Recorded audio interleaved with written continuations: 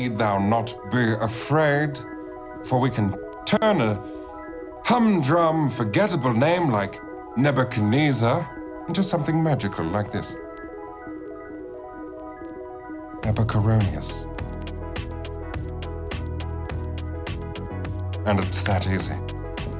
We can add Onius, Inus, or Anus to just about anything and it becomes magical. You, give me the name of one of your central protags. Bronco. What is he? A centaur? No. Does he shapeshift into equine form ever? No, he's just a man. Well then, I would lose the C immediately, and I'd replace it with an L, Bronlonius. Hey, I'm Kylanus. Thanks for joining me and Andironis for the Legendary Creature Podcast. So hey, we do swear a little, so if you or your conservative grandma that's listening with you need to duck out, now's the time. Okay, you ready?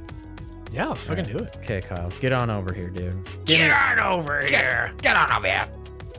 Get on over here with that green deck. So, when I was a kid, I went to the same barber for years. Okay. The guy, Where did he touch you? yeah, no, right? He touched my head, and then he pulled out the scissors.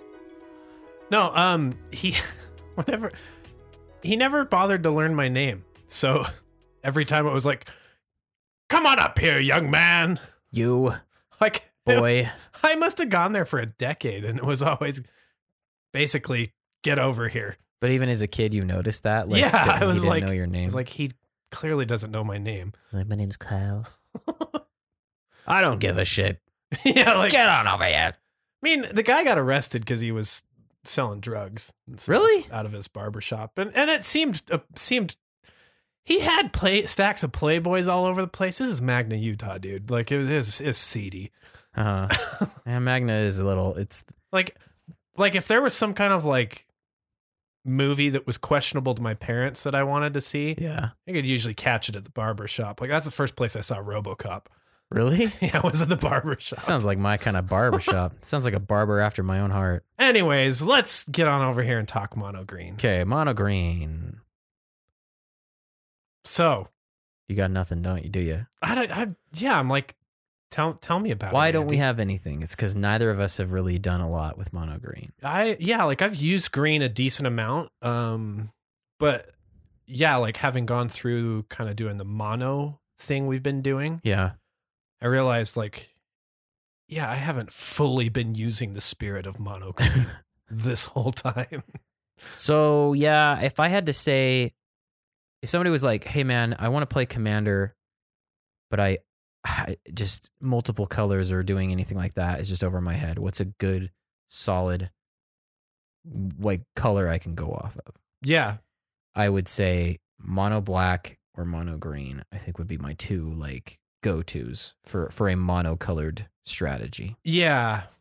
And I think some of the things that mono green does versus mono black are even more simplistic, right? Like, to me, mono green kind of has at its core, get lots of mana, Mm-hmm. cast big shit. Yeah. Yeah. When introducing new players to the game, I describe green as the late game color. Yeah. Right? Or a late game color, Yeah. where it's the longer the game goes, the more likely green is to kind of take control of the blocks, right? Yeah. But in Commander, why it's so great is, the ramp, right? Ramp is something that all of these other decks have to go out of their way to do. Yeah. So green, is really good at ramp. Anybody who plays Magic can tell you that. So that's why it's a great color to start with if you're not comfortable. I don't know why you wouldn't be, but Right. you know, hey, right? Trying to explore the space of green.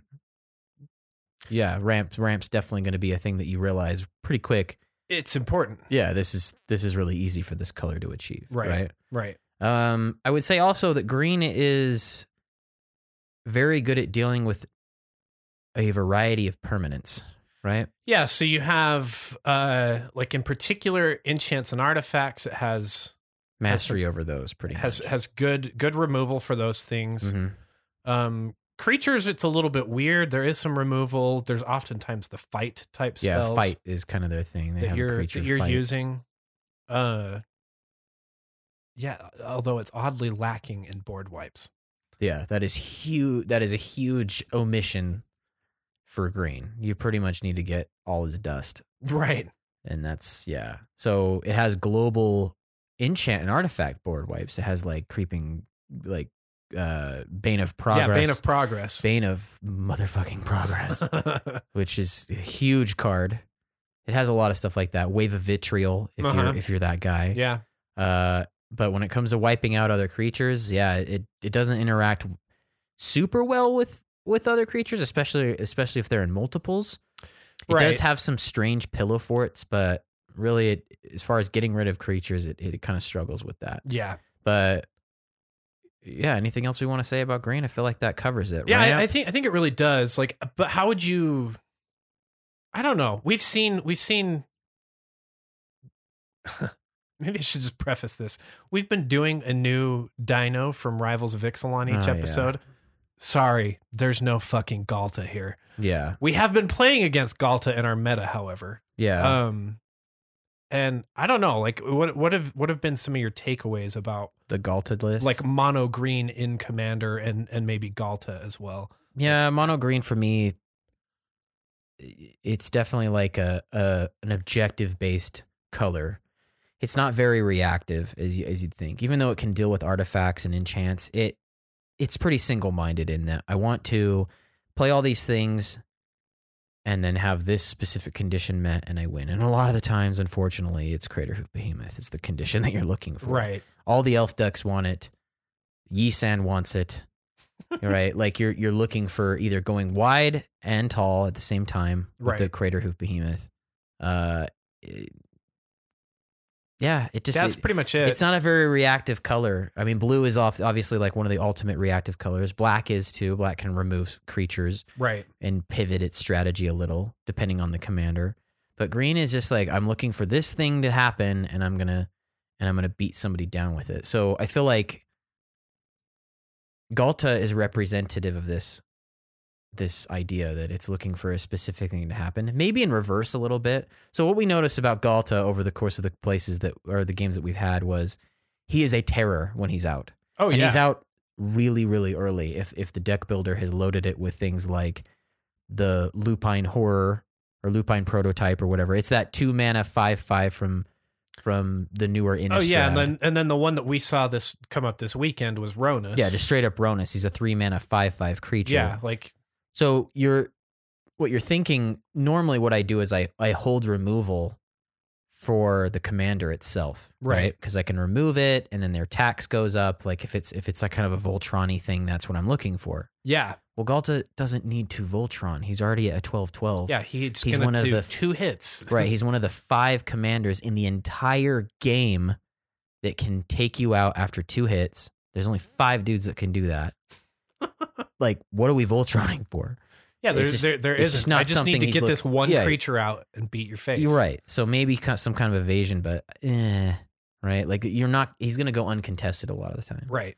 So your first thought probably is like, oh, hold on, that Path of Exile and remove Galta when he comes out. Well, then the dude will just resolve another big thing. Weirdly costed creature, something like, Ronus or the Lupine Horror or a vehicle, and have both. But if he crews a vehicle, he controls both of those creatures, quote, quote. Yeah. And now the cost goes down even further, or a mana dork that basically counts for 2 because the mana dork's power is equated into it and the mana that the mana dork produces. Right. So what you really want to be doing when you're going up against the Galta player, just for anybody who's curious, is remove his other creatures. And he cannot play. Like, if they see a board wipe early on, like if there's like what's a good board wipe that's pretty early? Like Wrath of God. Wrath of God. As 4 mana. Yeah, like just anything. Like even yeah, just anything that removes these creatures soon, you're upending their strat. Like they will be like the way our player had built it, right, Brad? He's a non-participant if he loses his board state. Right. Because Galta still is 12 mana. And that's not an easy thing to do. No. At all for a commander. And then if he dies... It's one track to cheating him in. Yeah. And he's got some recursive stuff going on. He's got like Seasons Pass and he's got like, Praetor's Council. Yeah. But he's been out for so long, you've earned so much advantage that this 12/12 is no longer all that threatening. Yeah. Weirdly. Because sometimes like in the middle to late game, people resolve huge creatures. And by now everyone's like, eh. Yeah, like no it's big just deal. In the early game, it's like, what the fuck are we going to do about this? Well, yeah, because we were looking at like Brad was going to have a turn 4, at the very least a turn 5. Yeah. Galta. Right. That was pretty scary. Right. So I feel like with green,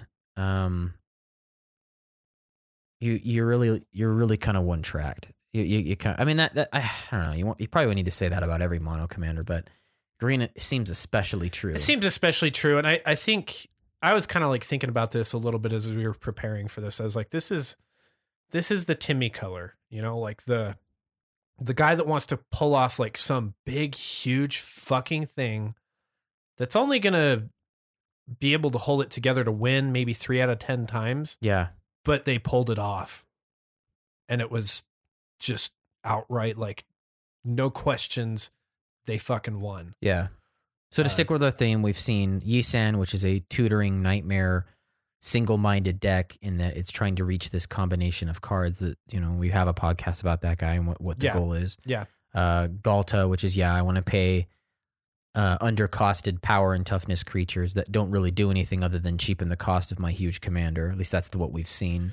Yeah. Any other green ones? We had a Thrun deck we saw back Thrun, in the early like, days. Which early. is just a really strong, or not strong, but tough, I guess, resilient Voltron kind of setup thing. I don't know if I've played against it, but there's some people in the group that have a Rishkar, right? No, but we've had a Nizuri, which is similar. That's get a lot of elves out, either get a ton of them or fall into some Umbra Mantle combo and then Crater of Behemoth. Yeah. So we've had a spectrum of green decks in the meta. As far as like what seems to be popular out there, Yi-San and Nizuri are in the top 2. Did we mention Azusa? Because we have an Azusa I deck. I forgot about that. Yeah, we have an Azusa too, which is play a lot of stuff. It's just a ramp deck. It's a ramp deck. Yeah, it's the definition of ramp deck. Because I think he had probably, what was it, like 70 land in his deck, and then it was just everything else was big, huge bombs. Yeah, right. So what are we going to do today? We're going to talk about... Yes, we got a couple deck techs about some mono green. I guess I'll take first here. So to preface, we're going for stuff that's pretty low in popularity. Yeah, that is a good point. So we're not going after like obvious kind of whatevers, right? If they're newer, we kind of... I've been cheating the last 2. Yeah, but even still, they haven't been... They may become popular. I Who doubt... knows? I don't know about those 2, but this time we're not cheating. We're not. Yeah, we're doing guys that have been around for a while. We're going way down the list. Okay, hit me with yours, man. So I have got what I think is kind of an unusual one. Okay. So I did Sachi, daughter of Seshiro. And it's whopping 86 decks out there. Yeah, and a whopping 86 decks. So so it's 2 and 2 green. Okay. For a 1/3 snake shaman. And it says other snakes you control get +0/+1.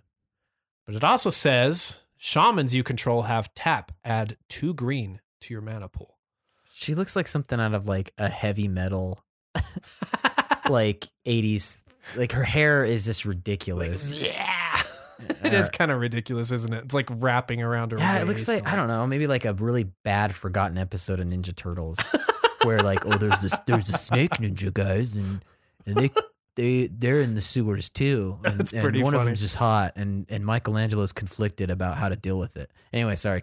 You're good. Sorry. So like when we were kind of coming up with deck ideas for doing mono green, I like text you. I was like, I'm thinking about doing Sachi, and you're like, snakes?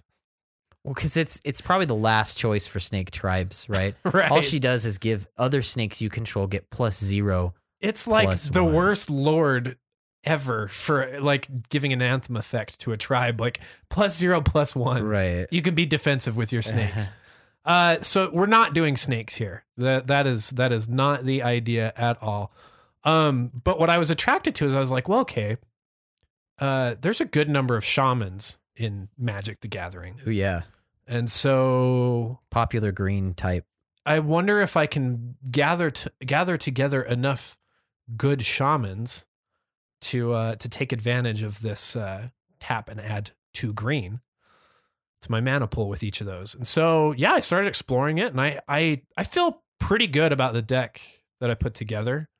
As we tested it, I thought I accomplished what I wanted to accomplish. Yeah, in the deck testing that we've done, it's pretty impressive the amount of mana you can. Yeah, you like turn all your shamans into green soul rings. Oh yeah, exactly. And so I don't know, like we've seen people take advantage of elves, and like I mean I've even done that with Reese, kind of doing an elf deck, and so. But usually you're tapping for 1, and I thought, well, I wonder if I can get this really out of hand by tapping for 2, and it does. But so let's dive in. I'm gonna kind of like let's just go over a few shamans that are kind of redundant, I guess.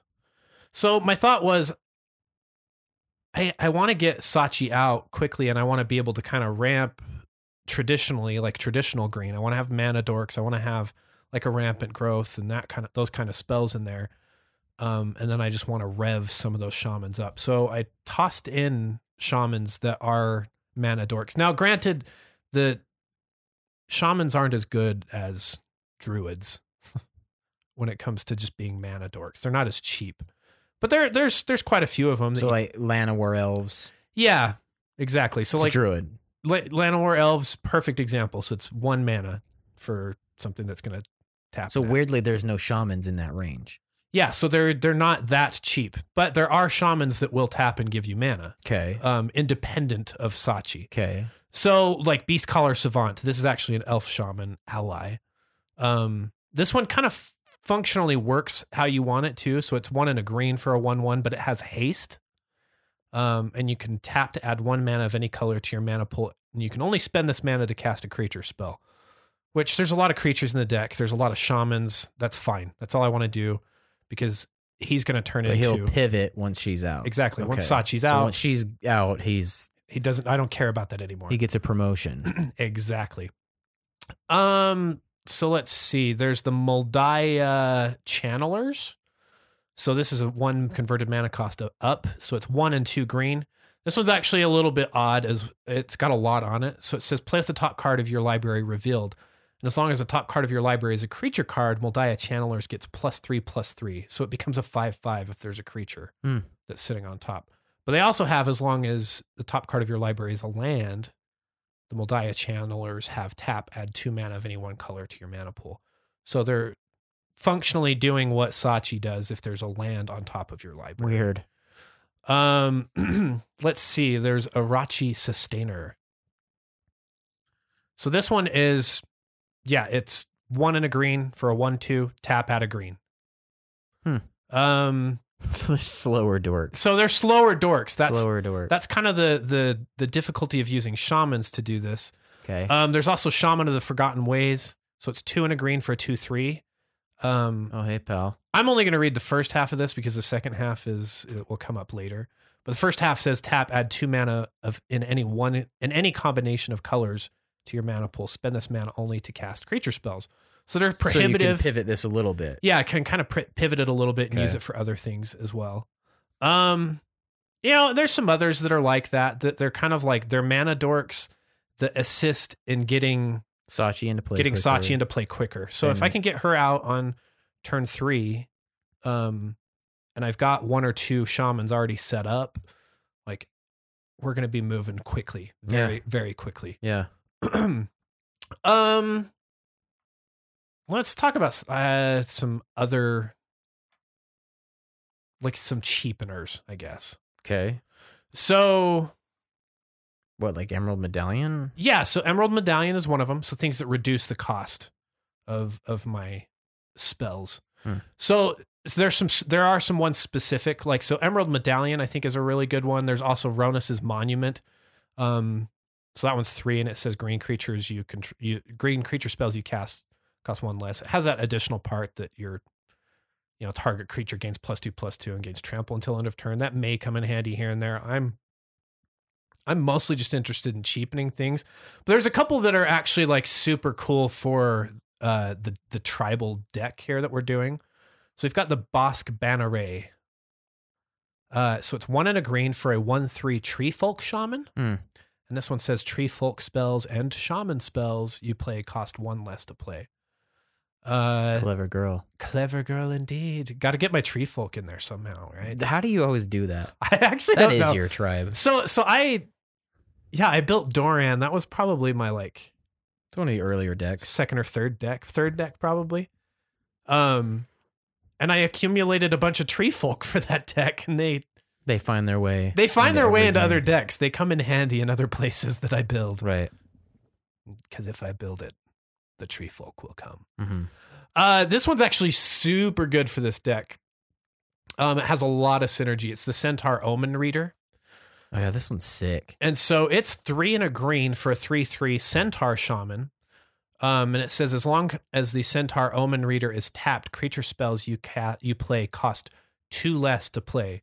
So he's able to tap using Sachi's ability, the ability Sachi bestows, in order to get itself to where it cheapens all the creature spells Okay. by 2, and it's also added 2 to your mana pool. So really cool. Yeah, like just So you using tap it to give yourself 2 green, but then from there forth, every creature spell is reduced. Yeah, by so 2. if you've got like a 4 converted mana cost creature spell in your hand, and you tap the Centaur Omen Reader with Sachi out, you've got the mana to do it. Combo. It's pretty cool. It's pretty cool. And it's a centaur. What's that? And it's a centaur. And it is a centaur, which from I'm Future Sight. also fond of. Centaur. Do you know how stimulating it would be to be a half man, half horse?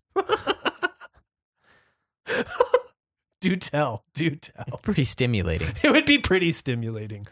Let's talk about like just some other stuff going on, I guess, in mana support in the deck. So there's like Sakiko, Mother of Summer. Is she a centaur?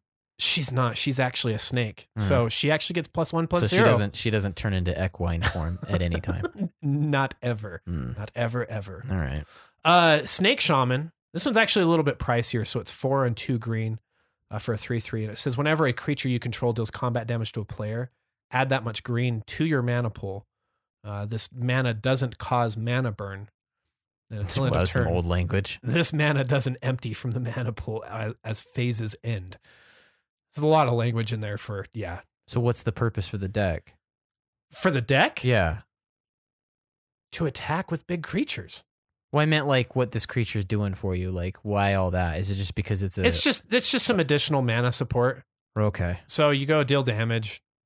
You still have your mana. You've got extra mana if you just need pornographic amounts of mana, Which you do. which you do. And the more mana you have, the more weird your requirements become. Exactly. Just like real porn. Let me ask you a question about a couple things that I kind of tossed in here. Okay. Specifically, and maybe you can give some insights with your deck like that you were working on. Mm-hmm. I put the Seedborn Muse in. Why Like, not? Well, so here's the thing: is that like I mean, how much instant speed are you playing in mono green? For my deck or Andy found a way. shut up. No, I didn't. I mean, like I don't know. Okay, like I'll just level with you. I didn't put it in.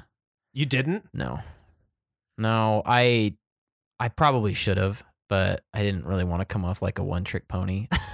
Because I feel like every time I'm playing green, I'm just like, here we go, Vidal Canary. Right. Yeah, I think it makes sense if you have flash. So You're kind of replicating that broken profit accrue fix. Yeah, so let's kind of talk. Like, I did put Yeva in my deck Okay. so that I can play it at Flash. I actually didn't put. She is a shaman too. She is a shaman, so she feeds into this. Okay, So that makes sense. additional shaman support. Also, is she a centaur? If only. Does she transform into equine Could she be like a shape at any time? bear shaman? Because there's a big ass bear in her Well, that would art. be a werebear. A werebear. Oh God. I don't know. Like, what was kind of the decide? Was it literally just that you were like, I don't want to be doing that every time that I have a green deck, I put in the Seedborn Muse. Yeah, I felt like when I saw this, my deck, when we get to it, I just, I don't know. It honestly should be there.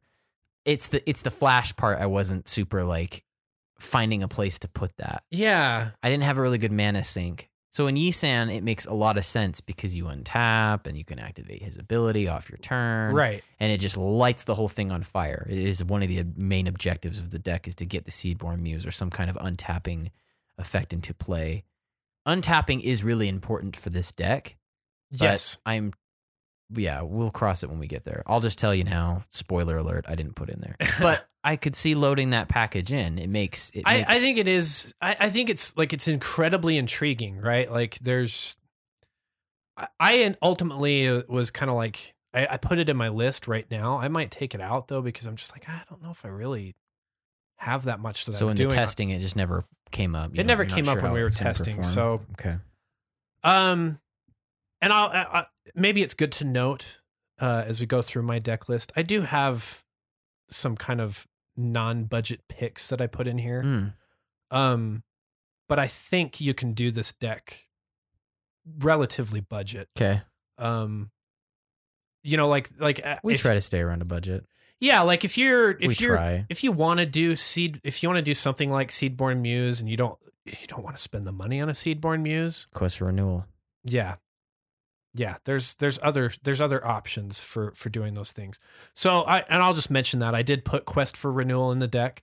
So it's 1 and a green. Whenever a creature you control becomes tapped, which I'm going to be able to do independent of attacking, you put a quest counter on Quest for Renewal.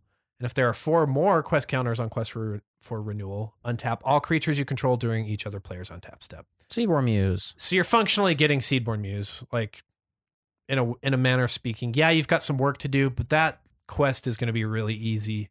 4 taps to fulfill. Sure. Really, really easy. I did put in some other things to just, like I said, to get really awful. I actually thought the Paradox engine was a better fit than the Seedborn Muse. Because I can do things on my turn with that. Yeah. Untaps your dorks. Yeah, so whenever I cast a spell, untap all non-land permanents I control. That's huge. Like if you can get your shamans untapped, like you can, again, get pornographic amounts of mana. Yeah. So tasty. I put in 1,000-Year Elixir as well, which I think for me, like out of any deck I've ever done with the 1,000-Year Elixir, I think this is one that I want it among the most. For sure. So it's 3, if you don't know this one, it's 3 mana for an artifact. It says you may activate abilities of creatures you control as though those creatures had haste.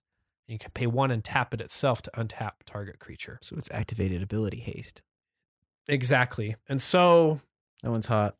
That's a hot card. Yeah, it makes those Hot shamans elixir. come in. Like you want to get that. You got that Centaur Omen reader. Like you just cast him. Cool. Bring him in, tap him for mana, and decrease the cost of your other creatures. Let's fucking go. So here's kind of a non-budget pick that I put in here. Is it a centaur? It is not. Fine. What is it then? God. It's Mana Reflection. Oh. I think if there's a splurge that you want for this deck, Yeah, and quite a splurge it would be. How much is it going for? it's right $25 right now.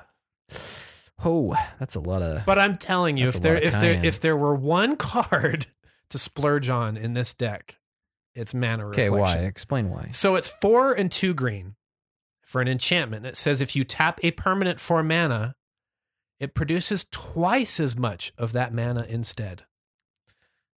Again, Keyword permanent, not land. Yeah. Anything. So this is applicable to my shamans. Uh-huh. That already, it's kind of actually a little bit gross that they all can produce 2 mana for tapping. Yeah. Now they're producing 4. So we're into some pretty dark pornography. We're getting to like this is dark web stuff that we're doing here. Dark web. Oh my god. like if you, the other one that like really turns me on with that is the dowsing dagger. Why? Because if you flip that thing over and it's producing 3 mana, that one land that produces 3 mana, it's now producing 6. Jeez. For 1 land. It's like clown porn now. It's getting okay. We got to get off the porn meme. It's gonna get. It's too worn out already. Like quick. that. Never mind. I'm just stop. Move off of it. Move off. Yeah. Like I don't know. I think some of the other stuff, like if you want to include other untap type things, Yeah. I think like mobilize is another option. If you really want to maximize the mana that you're getting out of your dorks, out of your shamans on a turn. It's just 1 mana for a sorcery to untap all your creatures. Which is that? What's that? Which is that? What card is that? That's mobilize. Mobilize. Okay. I'm One- taking notes. Yeah, it's a good one. You found some stuff where I'm like, So like I think it's like I say, I mean, Seedborn Muse is too rich for your blood. There's other options. Like honestly, if you want to just like really go balls to the wall and make this game go fast, like go get yourself an awakening. yeah, that's a little nuts. Everybody untaps everything Every turn. every turn. So, but you're probably like, But I think again, like you have to load the flash into that. Like, so to be clear, untapping on if other you're people's doing that, turns, it doesn't do you anything unless if you don't have have a mana sink. flash or Yeah, mana sync. right. You're exactly right. Like if you're doing that, there needs to It's be cool, I a guess. purpose. Right. Like you can't feed other Okay. people for no reason. So Yeva, a Vidalcan Orrery, in combination with these untap effects, you're dumping out stuff on everybody's turn. Right. Exactly. So let's talk card draw before I kind of like get into. Well, yeah, let's just do card draw. So green, you would think, suffers from a lack of card draw. And it But it turns out does and it doesn't. it's either it draws no cards or it draws all the cards. So Because there there are are conditions that need to be met. there are some shamans that kind of feed into this in an incremental way. Oh, what? Well, in just like a small way. So an example of this would be the Elvish Visionary. This is one and a green for a 1/1. And when it enters the battlefield, draw a card. I would probably not consider putting this in pretty much any commander deck. But you're getting yourself a mana dork that's going to be producing 2 mana from tapping. And you're drawing a card for it entering the battlefield. So I don't know. That was one where I was like, yeah, let's just toss it in because you're going to be a mana dork essentially. What am I gonna do? Give me that mana in that card. Yeah, exactly. I just want mana. That's all. This isn't necessarily card draw, but it's kind of card draw, sort of. It's a Leaf Crowned Elder, Tree Folk Shaman. It's 2 and 2 green for 3/5. It has kinship. So at the beginning of your upkeep, you may look at the top card of your library. If it shares a creature type with Leaf Crowned Elder, Shaman, or Tree Folk, there are other Tree Folk here. I bet. You and your tree folk. If it shares a creature type with Leaf Crowned Elder, you may reveal it, and if you do, you may play that card without paying its mana cost. So you're not really drawing it, but you're just cheating stuff in with it. Yeah. Which, cool. Good Let's enough, do it. man. I'll take it. Let's see, the Masked Admirers. Wait, what do those guys do again? So they have.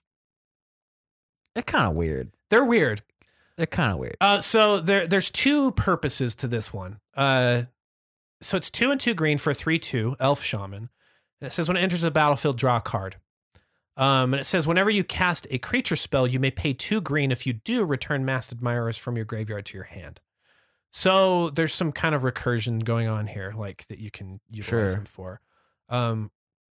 Card draw and then being able to set them up again, which like they're multifaceted. You really are pushing the shaman button pretty hard. Well, I think like do you have a harmonize in this deck?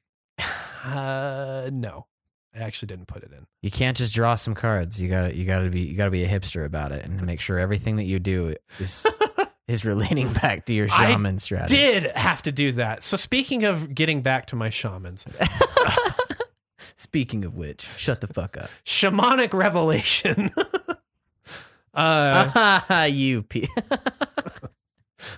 Yeah. So 3 and 2 green. Draw a card for each creature you control. You're probably just gonna. The only shitty part about this card is it doesn't say draw a card for every shaman you control. It's true, exactly. That'd be like, well, that's the card. I need to have it. That goes in the deck. My guess is if you're doing exceptionally well, you might have 6 or 7 creatures. You're probably looking at 3 or 4. That's great. That's great. But it also has ferocious. You gain 4 life for each creature you control with power 4 or greater. There's the potential for that. So cool. I don't know. I just put in a bunch of other like casting creature spell ones, like Regal Force. Yeah. So there's several. There are quite a few creatures that do this in green. So I'll just use one example in Regal Force. So it's 4 and 3 green. Whenever Regal Force enters the battlefield, draw a card for each creature you control. And then there's also, I misspoke. So there's Regal Force, and then there's the Soul of the Harvest. Those ones where they enter the battlefield. Right. He's non-token. Yeah, non-tokens come into the battlefield. You draw a card. So there's stuff like that. Let me just kind of wipe out a few last like shamans that I think are kind of cool to toss in here. So like Elvish Piper is a shaman. Huh. So you kind of have a couple choices with the Elvish Piper in this deck. So it's 3 and a green for a 1/1 elf shaman. And you can pay pay a green and tap. And if you do, put a creature card from your hand onto the battlefield. Hot. Which is relevant in this deck because I haven't gotten to it, but one of the win cons is just dropping some big ass creatures that are in the deck. And so you might be able to use her to just cheat something out early. Or she can produce you mana. Or she can produce mana. Whatever seems most pertinent. They wear many hats. Yeah, They right. wear many hats. We're just giving them a lot of different responsibilities. I put in the Eternal Witness. So some of these are just good cards. Yeah. And they happen to be shamans. Mono green staple. Yeah, so Eternal Witness, you're just gonna bring something back from your Is she a graveyard to shaman? your hand. It is. Damn. Hot damn. Yeah, it is. The Null Mage Shepherd is a shaman. Ooh, I like that one. And so let me just read this one off. So it's 3 and a green. Tap 4 untapped creatures you control. Destroy target artifact or enchantment. So with your untap ability, yeah, it's boom boom time. yeah. So that's something where if you're going the route of using like a Seedborn Muse or a quest, quest for renewal, you can take advantage of things with that. Yes, like the Null Mage Shepherd. Yes, highly interesting, highly relevant. Reclamation Sage. So it's a shaman. Turns out, so it's a shaman. You get the benefit of it coming in and destroying an enchant or artifact, and now you become a mana dork. Some of these things that just kind of have a function in Commander by virtue of their ETB or by virtue of some other ability. Well, you're getting so much value from this. I'm going to make it so that they give me even more. Yeah, with you're the getting mana. so much value from this. So, yeah, that's I don't know. I guess that's kind of some of it. So, I'm producing lots of mana. Yeah, we see that clearly. And drawing some cards. And drawing a few cards. And you have a shaman or two and a tree folk. How the fuck do I win? Yeah, let's find that out. So initially I kind of started out pretty, like with the first testing that we did, I had like the Craterhoof Behemoth. I had like Door of Destinies, Coat of Arms. Just some things where I'm like, yeah, I'm just going to use my shamans to kill people, and I'm just going to get them buffed up by virtue of these other things that are in the deck. Okay. Like Andy mentioned, Craterhoof Behemoth, it's your win con in a lot of green decks. So surprise, it's here too. It's here, but I had this realization the first couple like test games was where I was just like, I have all this mana. Like, why am I not doing more with it? Mm. And so I went and just dug up some big ass bomb ass creatures Oh, to toss into the deck. So this again, these are some kind of non-budget things that I put in. I will say there are budget alternatives. oh, sure. And so like you don't have to do what I'm saying and to have an effective deck. They're just kind of what I tried out to see how it would do.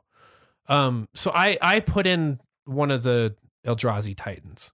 Which one? So I put in Ulamog the Infinite Gyre. Wow, you are Unbelievable. I know, right? Unfucking believable. So it's 11 mana. You're gonna have that much mana quickly, yeah. very quickly.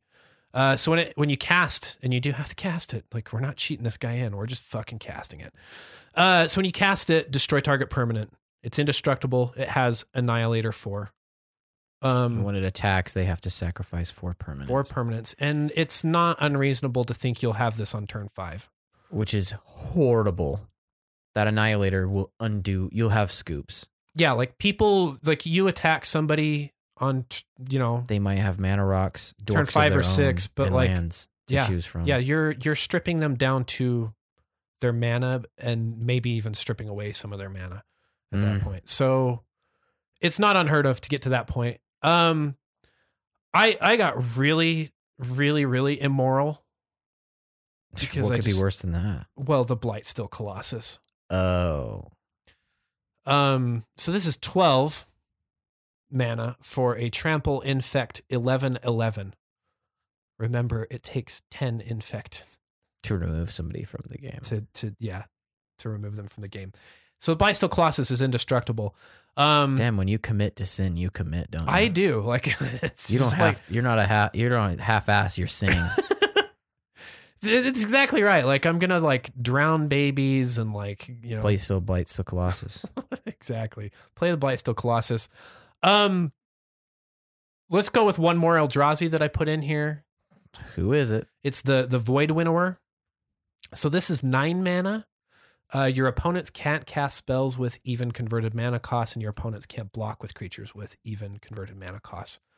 I got this one out with play testing.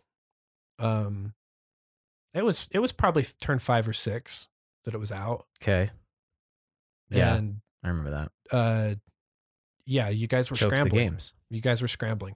The benefit of this one is that you have a big body. It's an 11/9, but that's also, like Andy said, chokes the games.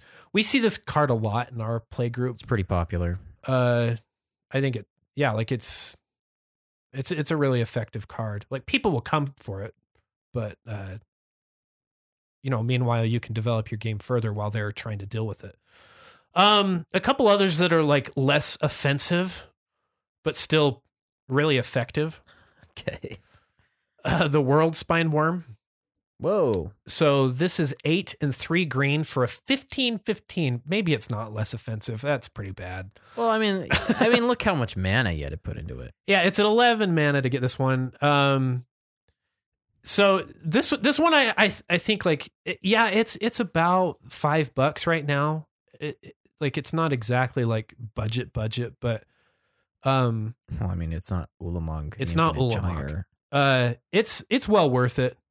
Like it's going to get you a lot of bang for your buck. So it's like I said, it's 15/15. It has trample, and whenever a World Spine Worm dies, put 3 5/5 green worm creature tokens onto the battlefield, and then it also gets shuffled back into your library.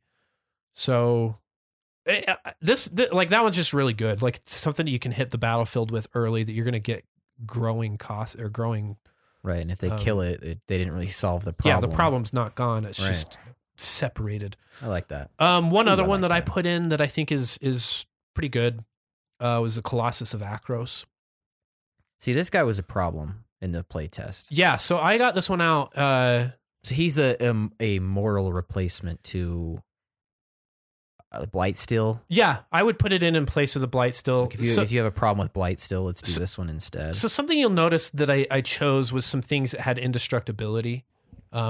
With this one has indestructibility. So it's 8 mana for a 10/10.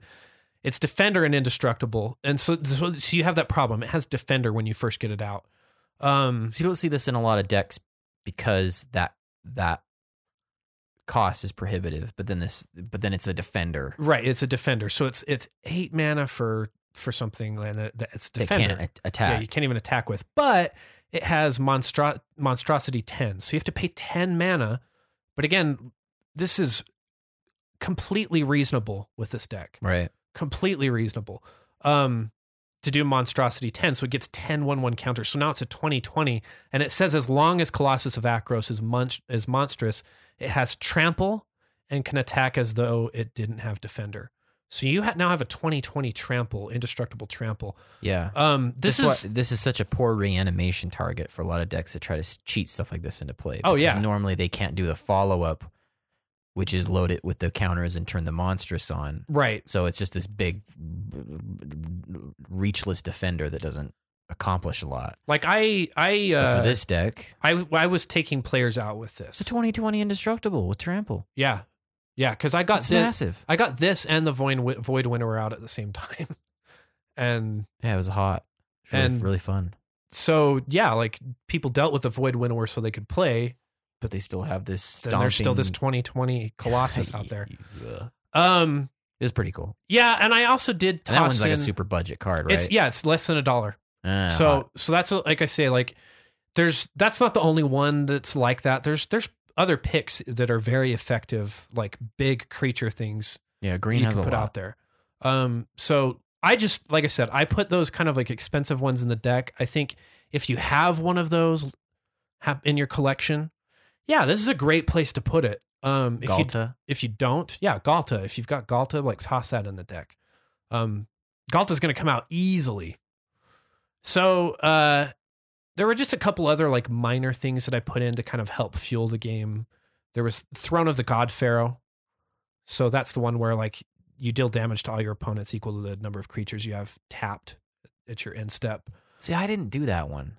I'm always afraid of it drawing an unreasonable amount of hate. Yeah, so I have it in my Reese deck because in that one, like with tokens, you can just like kill people pretty easily with it. I figured this one's kind of like a little less threatening with that. Right. And then the other one I just tossed in Triumph of the Hordes.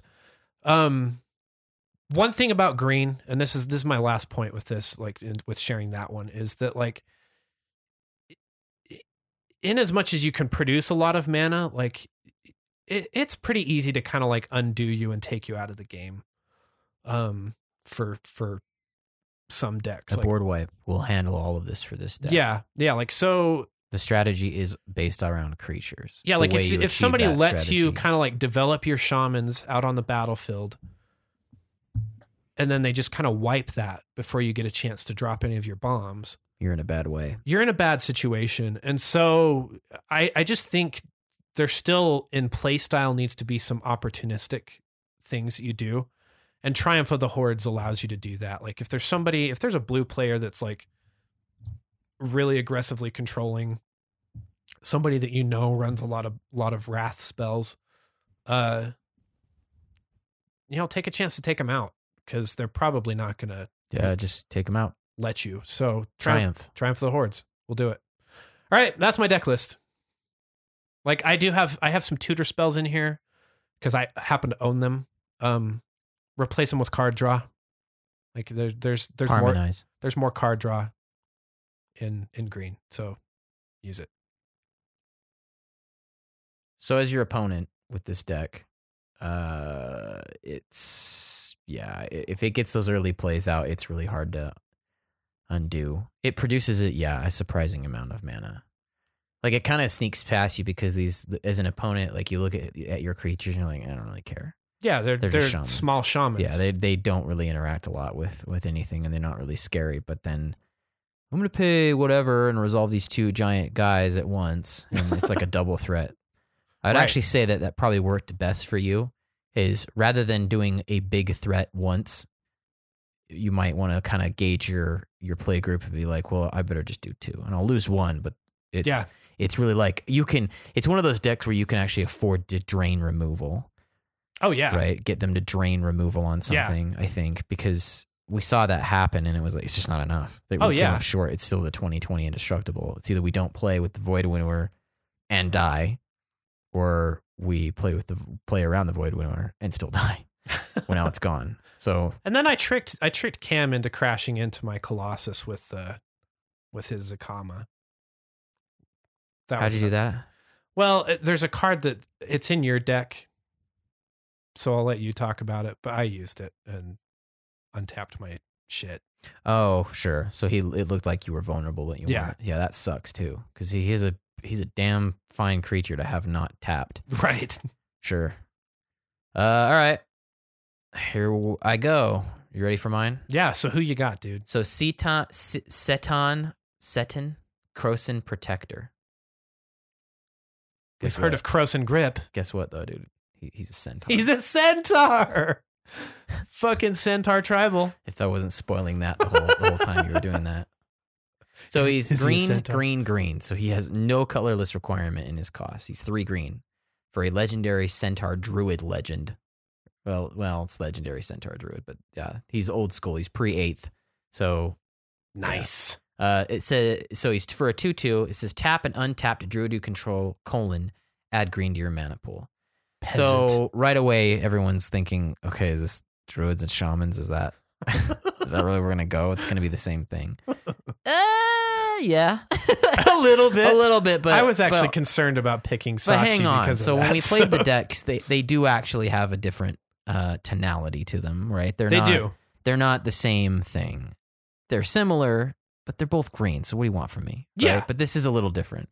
So what separates Seton from Sachi is that Sachi grants them the ability to tap and add 2 green to your pool. Right. Where he taps an untapped druid you control, and you just add green to your mana pool. So you're essentially using haste. Exactly. So mine is more like Azami, Lady of Scrolls. Yeah.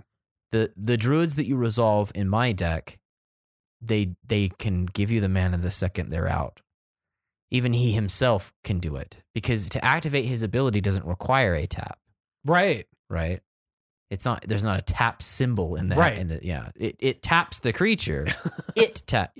Like the ability that is attached to Seton. Right. Taps It's a really annoying, clever use of language that makes the deck a little bit different in that way. Yeah. And there's a lot of druids, just as much as there's a lot of shamans. And I could have loaded this thing with more druids. I probably should have, but just didn't. I kind of wanted to try it at a okay amount. Right. So mine's a little bit more bursty also. My deck isn't really looking to get into the long game with anybody. Sure. Kyle's is very fast. It's fast. It's faster mana, but it's probably like somewhere between rabbit and turtle. Mine's just rabbit. We're just dumping druids in, getting their mana, and then just spamming out something big. So it's very single-minded. So I would recommend this deck to somebody who wants just a really quick, I win or I don't. You know, like this resolved itself. I knew what was going to happen. Either I'm going to win this or I'm going to fucking look at my phone for the next hour. Like that's what this is. So let's start with the druids that are important. So it's all the mana dorks that we know. Okay. Because they are druids. So the Arbor Elf, the Llanowar Elf, the Elvish Mystic, and the Findorn Elves. So they all do the same thing. They can tap to add green to your mana pool. The only reason you care is because if you get them in your opening hand, you're getting your Seton onto play quicker. Yeah. Right. Making that happen faster. Yeah. There's another one that's pretty neat. Some people on forums will say this is not a good card for the deck. Some say it is. In my experience, every time I've had it, it's been pretty good. It's the Elvish Pioneer. He's 1 green for a 1/1, but he lets you play a land into play tapped when you cast him. So if he's in your opening hand, he just brings a forest with him out of your hand. That's pretty sweet. Right. So he's pretty sweet. The Gyre Sage, turns out she's a druid. So awesome. 2 and a green, or 1 and a green for an elf druid that has evolve. Whenever a creature enters the battlefield under your control, if that creature has a greater power or toughness than this creature, put a 1/1 counter on this creature. So she's a 1/2, but then you can tap to add green to your mana pool for each +1/+1 counter on Gyre Sage. So she can pivot for you, but not really giving a shit about that because your commander is going to grant that instant speed ability to her anyway. Or hate, it can get around haste anyway. Yeah. Honored Hierarch, it's a human druid from Magic Origins. It has a renown of 1. So it's a 1/1 for 1 that needs to hit somebody, and then as soon as he gets the 1/1 counter, he has Renown and has Vigilance, but he has tap, add 1 mana of any color to your mana pool. Okay. So he's pretty good, but you're not really caring about that. Like you get him out turn 1, hit somebody, get his tap ability, Yeah. right? And then he's just getting your commander out sooner. That's awesome. Is the only point of him. But then he pivots into his other job, which is a druid. I'm a druid. Right. The Jorga Tree Speaker. So she's a 1 mana elf druid that has level up. It's a really clunky mechanic that they had back in Rise of Yeah, Eldrazi. like most of the time I'm disappointed in level ups, but there are some places where they're actually really good. So I'm on the elf button pretty hard. So this one has a level up of 1 and a green. Put a level counter on this. Level up only as a sorcery. So you can tap and add 2 green to your mana pool when she's level between level 1 and 4. So leveling her up once already turns her into that. Yeah. And with all of your other druids in play, you can just tap them to just dump the level counters on her. So she becomes a 1/2. But if you can get her to level 5+, she says all elves you control have tap, add 2 green to your mana pool. Oh, so you're doubling up. So her and the Priest of Titania, they're kind of looking for that elvish synergy, right? Okay. Because it just turns out like I just have elves, right? If you're playing it turns green, out a lot of druids. Turns out green is a pretty elf centric color. 2 and a green for the Somberwald Sage, a human druid. She can be tapped and add 3 mana of any 1 color to your mana pool. Spend this mana only to cast creature spells. So follow me with this. If she's out, you pay 3. Okay. She gives you 3 green. You put your commander in play. He can now be tapped, and the lands you didn't tap to cast him. So there's very bursty turns where you're kind of maneuvering around the mana cost. So you leave your mana up. Let's say you didn't advance past 3 lands, right? Sure. Well, okay, let's say you're at 4 lands. You're 4 lands. You have her in play. Tap her, add 3 to your pool. Drop him, right? He doesn't really need to be out on turn 3. He needs to be out when there's already druids. Right. It's great if you can get him out early. And that's the same thing with Sachi is I'm like, I kind of want to play a couple shamans before. Yeah. So the deck... Maybe. The deck takes some kind of noodling out. It really does. I found myself trying to get him into play really quick, but then I realized I'm just going to keep using these druids to resolve other druids. Right. So you can kind of appear like you're not really doing anything if you keep resolving dumb druids. Drop him, tap him and everyone else, jump up in mana, and just burst out something big. Yeah. See? So yeah. I think this is kind of like the example of that. So we have 4 lands. We have 4 lands and we have the Somberwald Sage. Okay. Tap her, add 3, resolve him. Now we have 4 lands plus him. We can jump up and resolve something for 5 mana. Damn. In the same turn. Yeah, that's nuts. So you get your commander out and a 5 mana card. The Treefolk Harbinger. Okay. I got a Treefolk too, dude. So mine's a green mana. When a Treefolk Harbinger comes into play, you may search your library for a Treefolk or a Forest card, reveal it, shuffle your library, and put that card on top of it. I own it. Do you need it? It's a 0/3. It's actually probably in a deck. So it's just contributing to mana, not super. Yeah.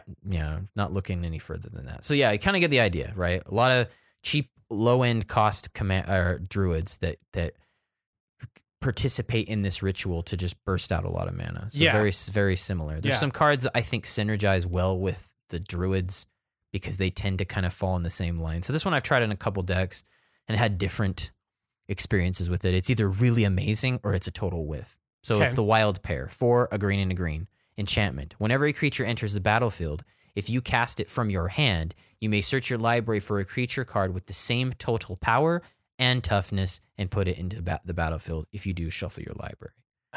So every time you resolve a 1/1, you go and resolve another 1/1. That's pretty cool.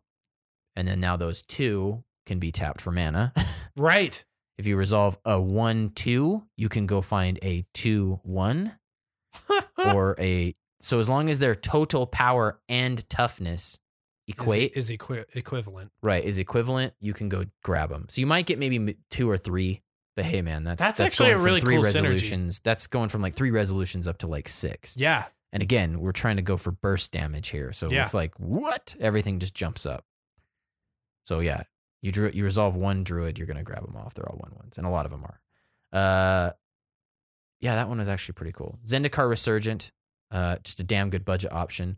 5, a green and a green. Whenever you tap a land for mana, add 1 mana to your mana pool for the type of that land produced. Why this is great is the last part. It just says, whenever you cast a creature spell, draw a card. So one of the huge problems with this deck is that you run dry. You empty your hand. You're in top deck mode so quick.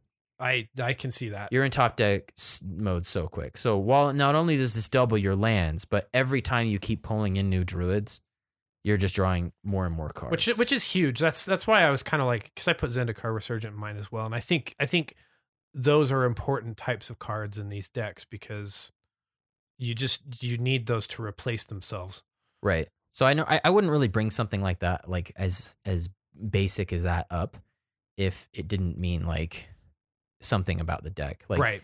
It's just really important to have card draw in this deck because of what it's doing. You can't really kind of hold back and kind of think about your options with this. You have to just keep pulling in stuff because the way I've configured the deck does that. So on that note, like let me just kind of finish that idea with drawing cards off of these things.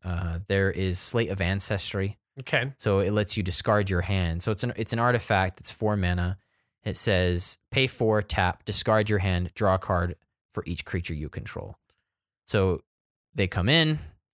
You've emptied your hand probably. Yeah. You're not going to be discarding a lot. They come in. They are now available for you to give mana.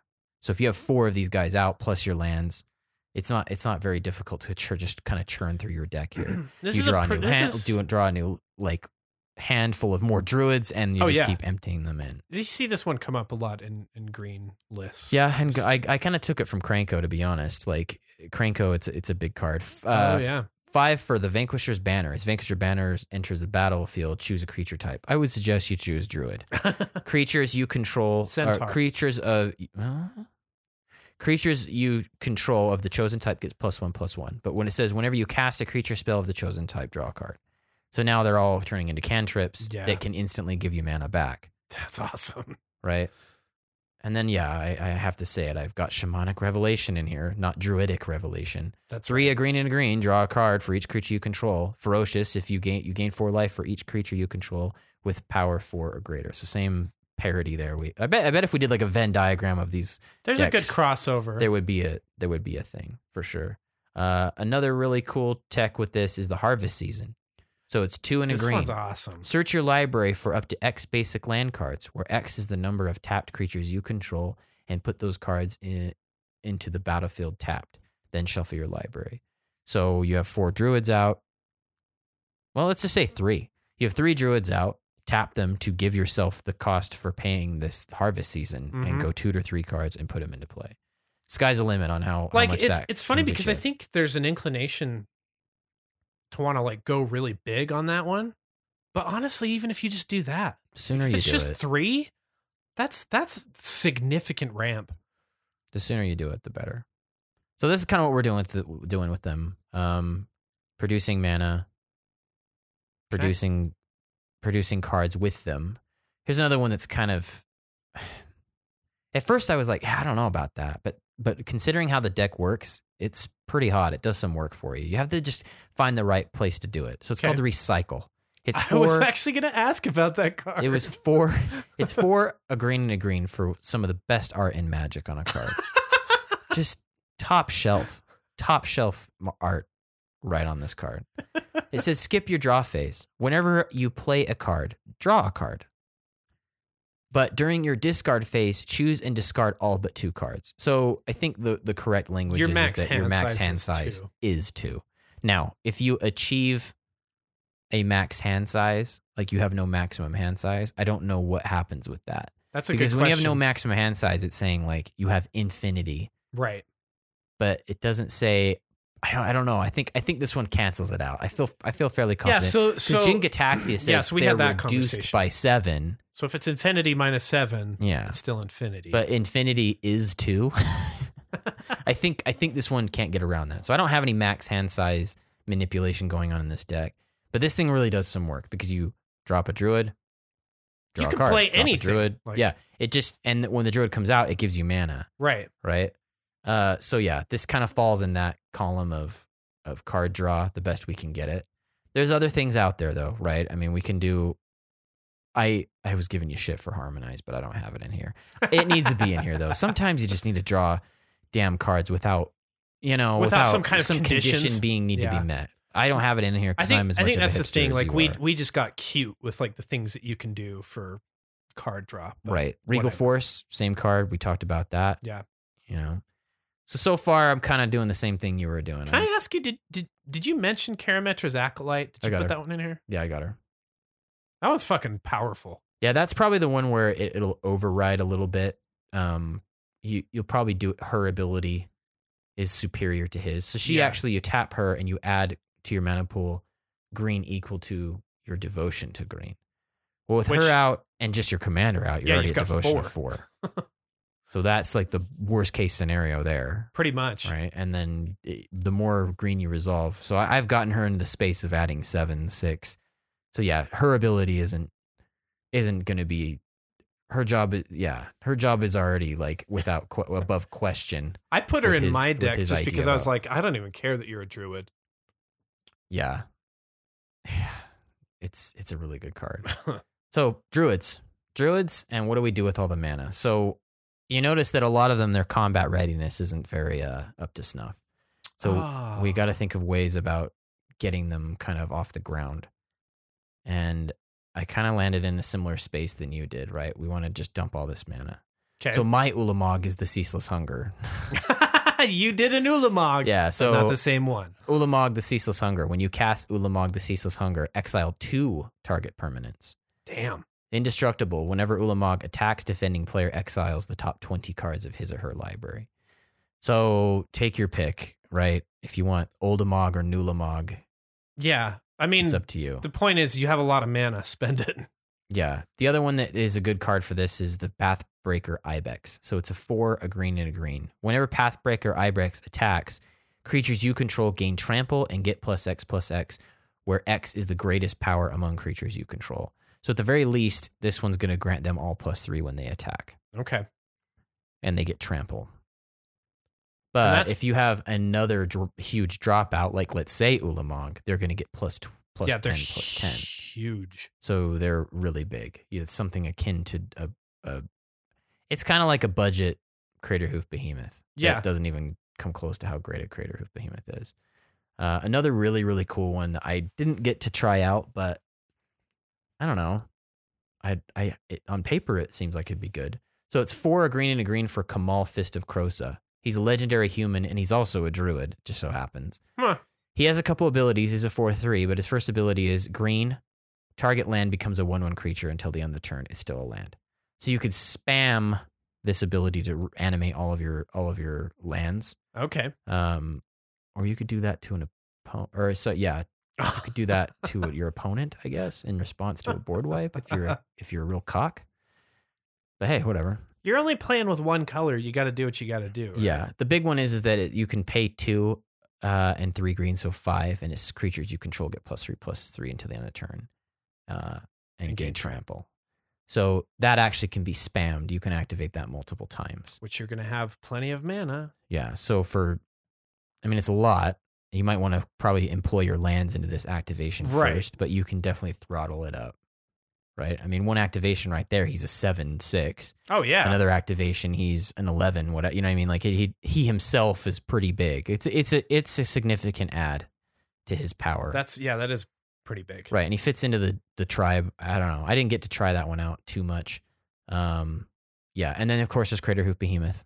Okay. Right, and then there's another one that I think is kind of like a really budgety Crater Hoof Behemoth, which is the Decimate. Well, let's see. Have we said what the Crater Hoof Behemoth does? I think we're just kind of assuming everybody knows what the fuck is up with that card because it's in every goddamn green deck.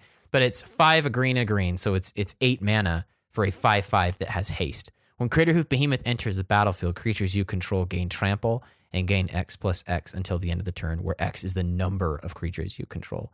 So have nightmares about that. Yeah. So weirdly enough, I don't know. Like this one's kind of hard to pull off because it's 8 mana still. And the guy, and how you're getting there is you're tapping the creature. So now they are unavailable for attacking.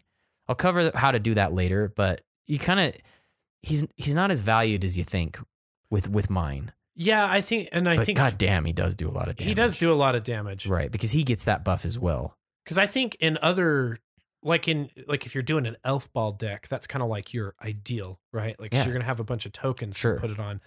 But in the context of I think the two decks that you and I have put together,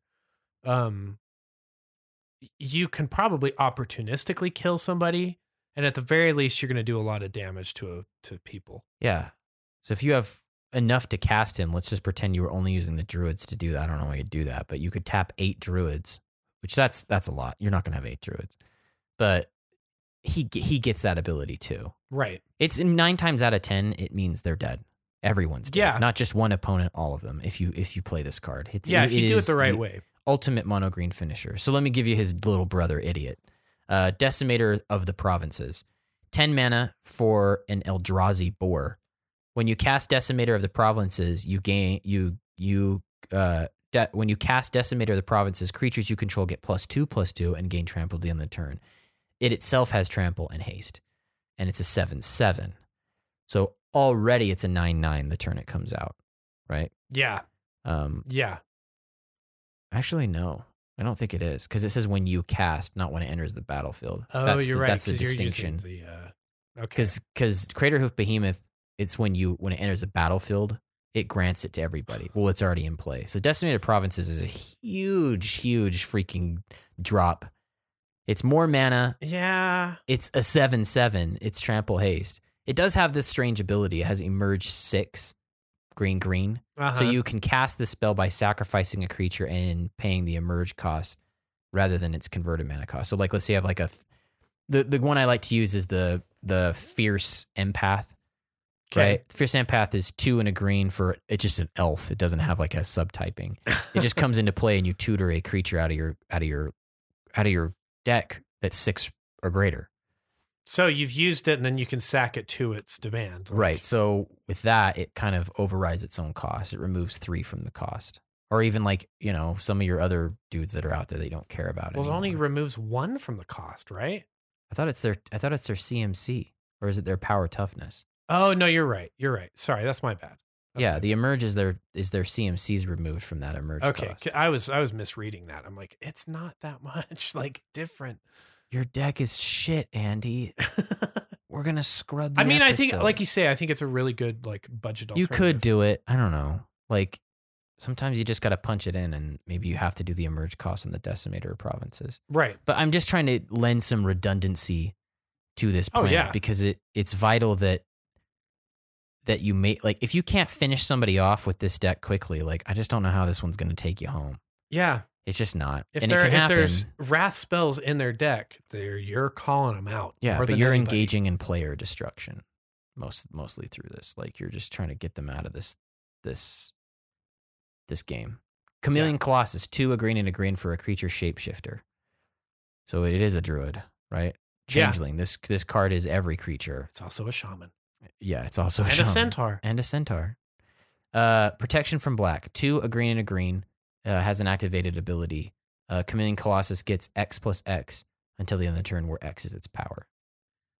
And so it's already 4/4. Yeah, so it's pro-black. If you got a mono-black player, they're not going to like this, but they're going to easily take 8 from this thing pretty regularly. Just if you put it into the ability once. Yeah, if you just do it once. If you activate it multiple times, they can take a lot of damage. Well, yeah, because it's exponential, right? Yeah, I never took this card that serious. I think it's because the art is so ridiculous, right? It's a bunch of weird gel people. Making one gel giant and walking along. But if you really read the card and think about what it implies, so you add 4/4 to it. But if you activate it again, you add 8/8 because it is an 8/8. Right. So now it becomes a 16/16 after you've poured 8 mana into it.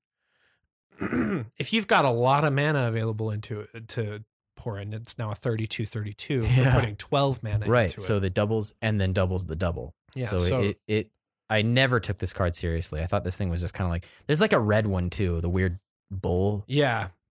That is a shapeshifter as well. Tarian Mauler. I think this one kind of gets relegated to, it's tribal. I think people think Changeling, I'm going to put it into a tribal deck.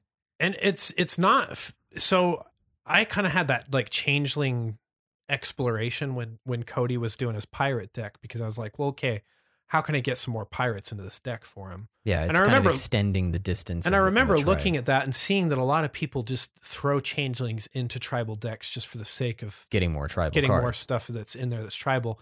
But like, which is fine. that is fine. But what's the real value of the Chameleon Colossus in either of these decks that Andy and I are talking about is that you're producing a lot of mana, and this is a good mana sink. so you can hurl this at them and just punish them with your mana. Right. Your mana turns into a burn spell on Essentially. a giant gel person. So let's talk about tricks, stuff that's all about tricking. Let's start with probably the more obvious one for this deck. If you look into it, Okay.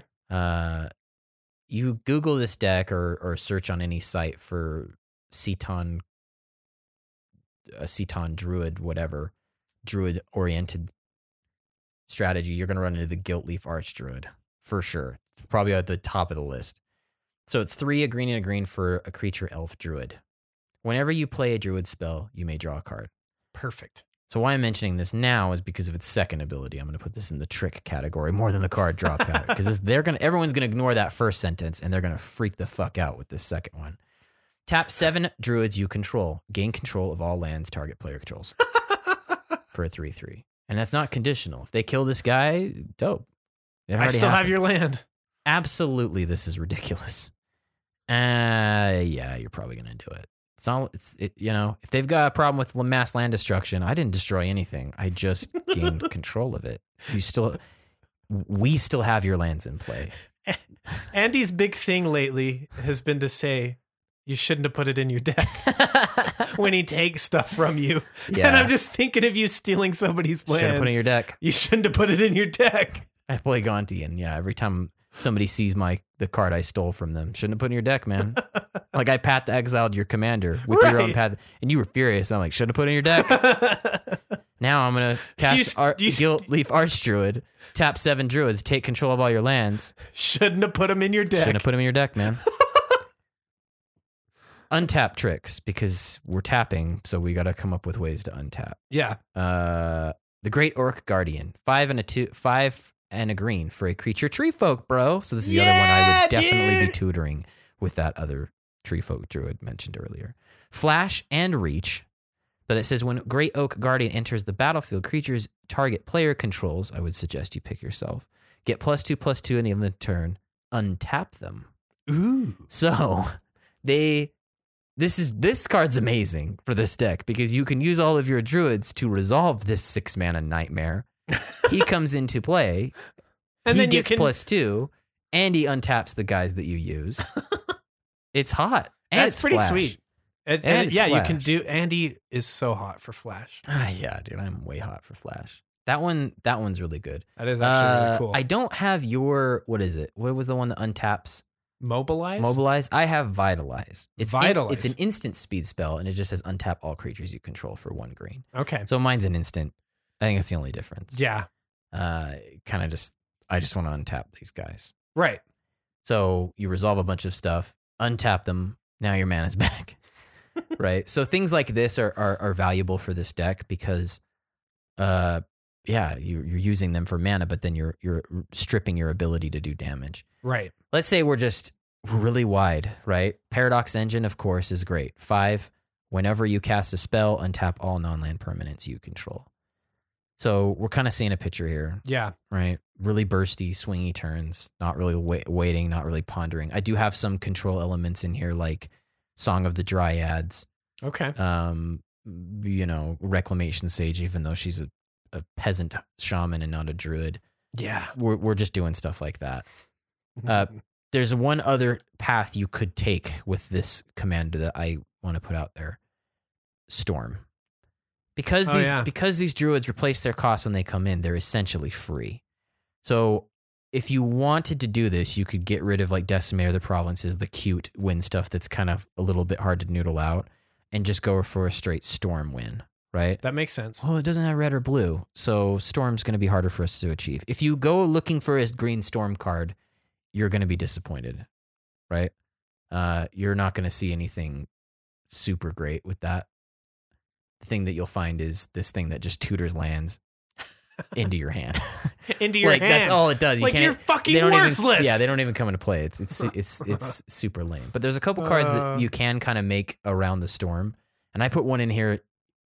I put 2 of them in here. I don't know how I feel about pressing this button too hard because anyone who's played against a storm deck or with the storm deck, they're very linear. Yeah. So maybe this could be a little different because you bring the mana cost of the druids further down, remove some of the control elements, remove some of the cuter stuff like the Pathbreaker Ibex. You'd probably leave in the Crater Hoof Behemoth because it's Crater Hoof Behemoth. Yeah, like why? What are you doing? So Sprout Swarm, it's 1 in a green for an instant.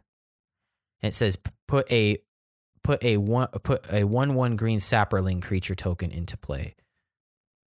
But it has buyback and convoke. So this is where this thing gets pretty nutty. So convoke says each creature you tap while playing this spell reduces its cost by 1 or by 1 mana of that creature's color. So the buyback is 3. You may pay 3, an additional 3 as you play this spell. If you do, put this card into your hand as it resolves. Huh. So you're looking very quizzical. Yeah. Pretty much like the idea behind this card is that the little Saprolings you're putting into play, they can contribute to the convoke cost. Right. As they come in. So you kind of have to have like a starting space to make this work. So let's say you have enough druids and the Paradox Engine to untap the druids when you cast the spell. Right. It resolves, it comes back in your hand. See where I'm going with this? Yeah, so you're going to be tapping down and so let me ask you with Convoke, because I was just thinking about this. I'm just talking out loud with this. Right. Can you tap a druid for, so you cast your Sprout Swarm, right? Can you tap a druid using Seton's ability? Yeah, you can to add to it. But does that also contribute to the Convoke cost? Because I'm just thinking the way that this is worded is very unusual. Each creature you tap while playing this spell reduces its cost by 1. Well, I mean, they're kind of redundant to each other. The thing about the Sprout Swarm is that the sprouts that you make can contribute to the Convoke. Right. Because if you look at the language on the card, it doesn't ask these creatures to be tapped. Right. They don't have the tap symbol. Right. Right? So eventually, like, the only thing you're really going to run out of is that 1 green. But with If the you have Paradox enough- Engine, you're untapping your... Well, yeah, the Paradox Engine is just going to go nuts because Druids every time you just cast a keep spell, doing the druids will come back and give you the green back. Right. You could do that even with like a Llanowar elf, right? Yeah. Yeah. So eventually, like, you're just, and it's instant. That's what's really good about this is that it's right before your turn begins. Piling it on. You dump a ton of these out, and you ask if anyone has instant speed board wipe, which Very unlikely. Very unlikely next to like a Cyclonic Rift or a Rout. It's still in your hand. Right. Right, it's still Yeah, in your 'cause I hand. bought it back. You've bought it back for sure. Like either they counter it or they handle this now, but it's a very narrow space they have to fill in. And if that doesn't work, well, I mean, if they somehow disrupt that, then just slam them with the Aetherflux Reservoir, which I put in here. So it's 4 for an artifact. Whenever you cast a spell, you gain 1 life for each spell you've cast this turn. So it would increase every time you buy this back. And then you... So 1 to 2 Yeah. to 3. So you exponential amounts of infinite life. Right. And then you can pay 50 of that life. Aetherflux Reservoir deals 50 damage to target creature or player. You're just like, I'm draining the reservoir to kill bye. you all. Bye. You got a Croson Grip? Bye. Right? Release So the it's, dam. yeah. I feel like you could lean on these really hard. You could look into just, I just want to go infinite with this thing. That's what I want to do. I'm not looking to do an aggro sideways Which strategy. is typically, like, that's one of the things with, like, your competitive EDH, right? Is, like, getting a lot of mana, which that's kind of something that you're producing with that. Like, I can go infinite mana, essentially, with that. Yeah. So I kind of, I've put cards in here for you to go wide, definitely. Yeah. I've put cards in here for you to go tall with some Eldrazi, right, and things like that. And then peppered throughout is the druids. I would kind of look at this deck like what's the good druid count. Yeah. And I don't know if I've found that yet. There's just a innumerable. I mean, there's a ton of druid. Oh yeah. So there's some that could be removed, some that could be added. Yeah, if you really want to hit that storm button, storm in quotations, Quote right? unquote. Quote unquote storm. Yeah, you want to be looking for those druids that you can just handle with 1 mana because they replace their cost the second they come in. Right. The more of those, the better, and then you just burp out and do your thing. So I don't know. Depends on what you're looking for in a mono green deck. That's right? pretty cool. So yeah, very bursty. Not the same idea as yours. Not even. No. I think Very much the same idea. They're so similar but different. They're the same but different, for sure. But we're definitely hitting a lot of the notes I think that green can do, right? We got huge ramp, lots of creatures, big creatures, and like kind of weird and card they're draw. wholly single-minded, right? The only board wipe that kind of exists in green is the Great Aurora, which is what, like a 9 mana? Yeah, and it's very bizarre. It's very bizarre. It just removes all permanents back into their library. They draw that many, and they play all their lands that they draw from their hand. It's super weird. Which to me, I think like that very state of being with green kind of is an indicator of how you have to play the color. You could make that work in this deck because the druids that are now in your hand, they can, as long as you have Seton into play, they can, as soon as they come in, contribute to the back cost of another druid.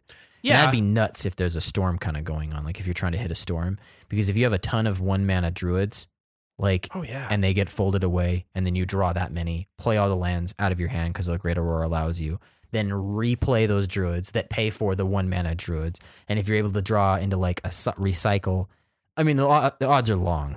Yeah, the odds are long with that, but you can kind of see the combo potential of Seton. I don't think it's that bad of a like thing to recover from, because I even think the deck I built, like you could recover from that. Yeah, because you're going to advance your mana faster than anybody when you've got a grip. But I don't know. I think I'd just stick with the Blade of Progress in the Wave of Vitriol. Right, and I guess that's the point that I'm getting at is like the lack of board wipes available kind of says to me like the way you're supposed to be playing this is to just go. Sure, just go. Like like you're not like sitting back and waiting. Like, you know, you're in trouble if somebody's board state is outdoing yours. Yeah. I mean, you definitely want to be able to leverage your board state more often with a green deck. Yeah. Especially through the creature, in the creature direction. And there's a lot of ways to deal with everything else. Right. That's not a problem for green. It's just creatures that is your problem. But you should be kind of like the apex of that, you know? Oh, yeah, exactly. So just some kind of thoughts about my deck. Like just about green. There's some, if you remember, like I went over some of those green techie cards. Yeah. That you know, my New Year's resolution episode. Oh, right? Yes. Yeah. So we saw some of these come out, and I'm just kind of talking to the people out there that have like, they have a heavy amount of a certain color, blue, in their meta. Mono green actually is very well positioned to deal with blue. Oh yeah, weirdly enough. So there's stuff like dense foliage. It's just 2 and a green. It just says creatures can't be the target of spells. Period. Everywhere, everything. So you're not doing my thing, right? Of spells, not abilities. So my deck still allows you to do that. There's Gaia's Touch, which is a budget version of Exploration, right? Okay. It's 2 and a green. You may play an additional land each turn or on each one of your turns, but that land must be a basic forest. So it just lets you only play basic forests extra a turn. And then there's Hall of Gemstone, which is really busted, which is 1 and a green. Or 1 a green and a green. During each player's upkeep, that player must choose a color. Until the end of the turn, each mana-producing land produces mana of the chosen color instead of its normal color. So unless they're very artifacty, all of their lands only produce 1 color. So what that means for you is on your turn, you declare green. You're fine. The blue player cannot produce blue from their 1 or 2 untapped islands that they are so smugly holding up. Right? Which Brad has this. Now, that doesn't happen until your next upkeep. That's the other issue. Is like the turn you resolve it, they still could counterspell it. Sure. So we need to reach your next upkeep, or not yours, but the next person's upkeep before this starts coming into play. This thing grinds the game down for. But a yeah, blue so player. Brad has this in his Galta deck, and it changes things significantly. Right. And then there's Carpet of Flowers. It's a green, that's it, for an enchantment that can be out turn 1, that at your upkeep you add a single color of any color to your mana pool equal to the amount of islands a target player controls. So every time they play an island, Thanks, buddy. they're giving you a mana dork for that turn. The card is busted against blue players. It's the greatest thing ever. And then there's Seed Time. I just got a lot of this tech because blue is such a problem in our meta. It's a huge thing. Yeah. So if you're worried about like the bursty, single-minded nature of these decks, like, yeah, while I say that's kind of the thing, there is clever ways around it. So Seed Time is anytime they cast a blue spell during your turn, you just pay 2 to cast this and instant speed, and you take another turn. It's probably one of the cheapest second buy an extra turn spells in the game. That's gross. Yeah. So if they counter anything of yours, you just pay a 1 and a green, I'm gonna play take an Seed extra Time turn. during your turn, take an extra turn after this one if an opponent played a blue spell this turn. Was it worth it? Was it really worth it, bro? You just bought me another turn, which means, oh my God, these combats are going to get nuts. Yeah. Especially if you have ways like your deck, especially like these huge, like Leviathan-sized creatures that are not good that give somebody like. You give me an extra turn, that means you're probably someone's going to die. Right, especially with that big guy, the 2020. Yeah. Yeah. So things to think about with green. I mean, don't get freaked out by these kind of decks because green's a hell of a color. Yeah. Hell of a color. It is. It's strong. Like what it does well. Yeah. Cool. Right on. Right on.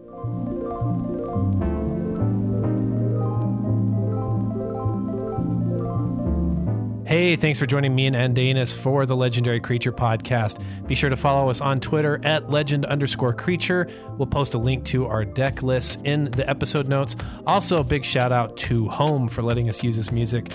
The song this episode is track 8 from the album Restless State. Until next time, be sure to stomp people out with some big green creatures.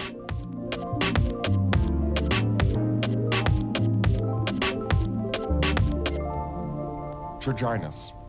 Every time.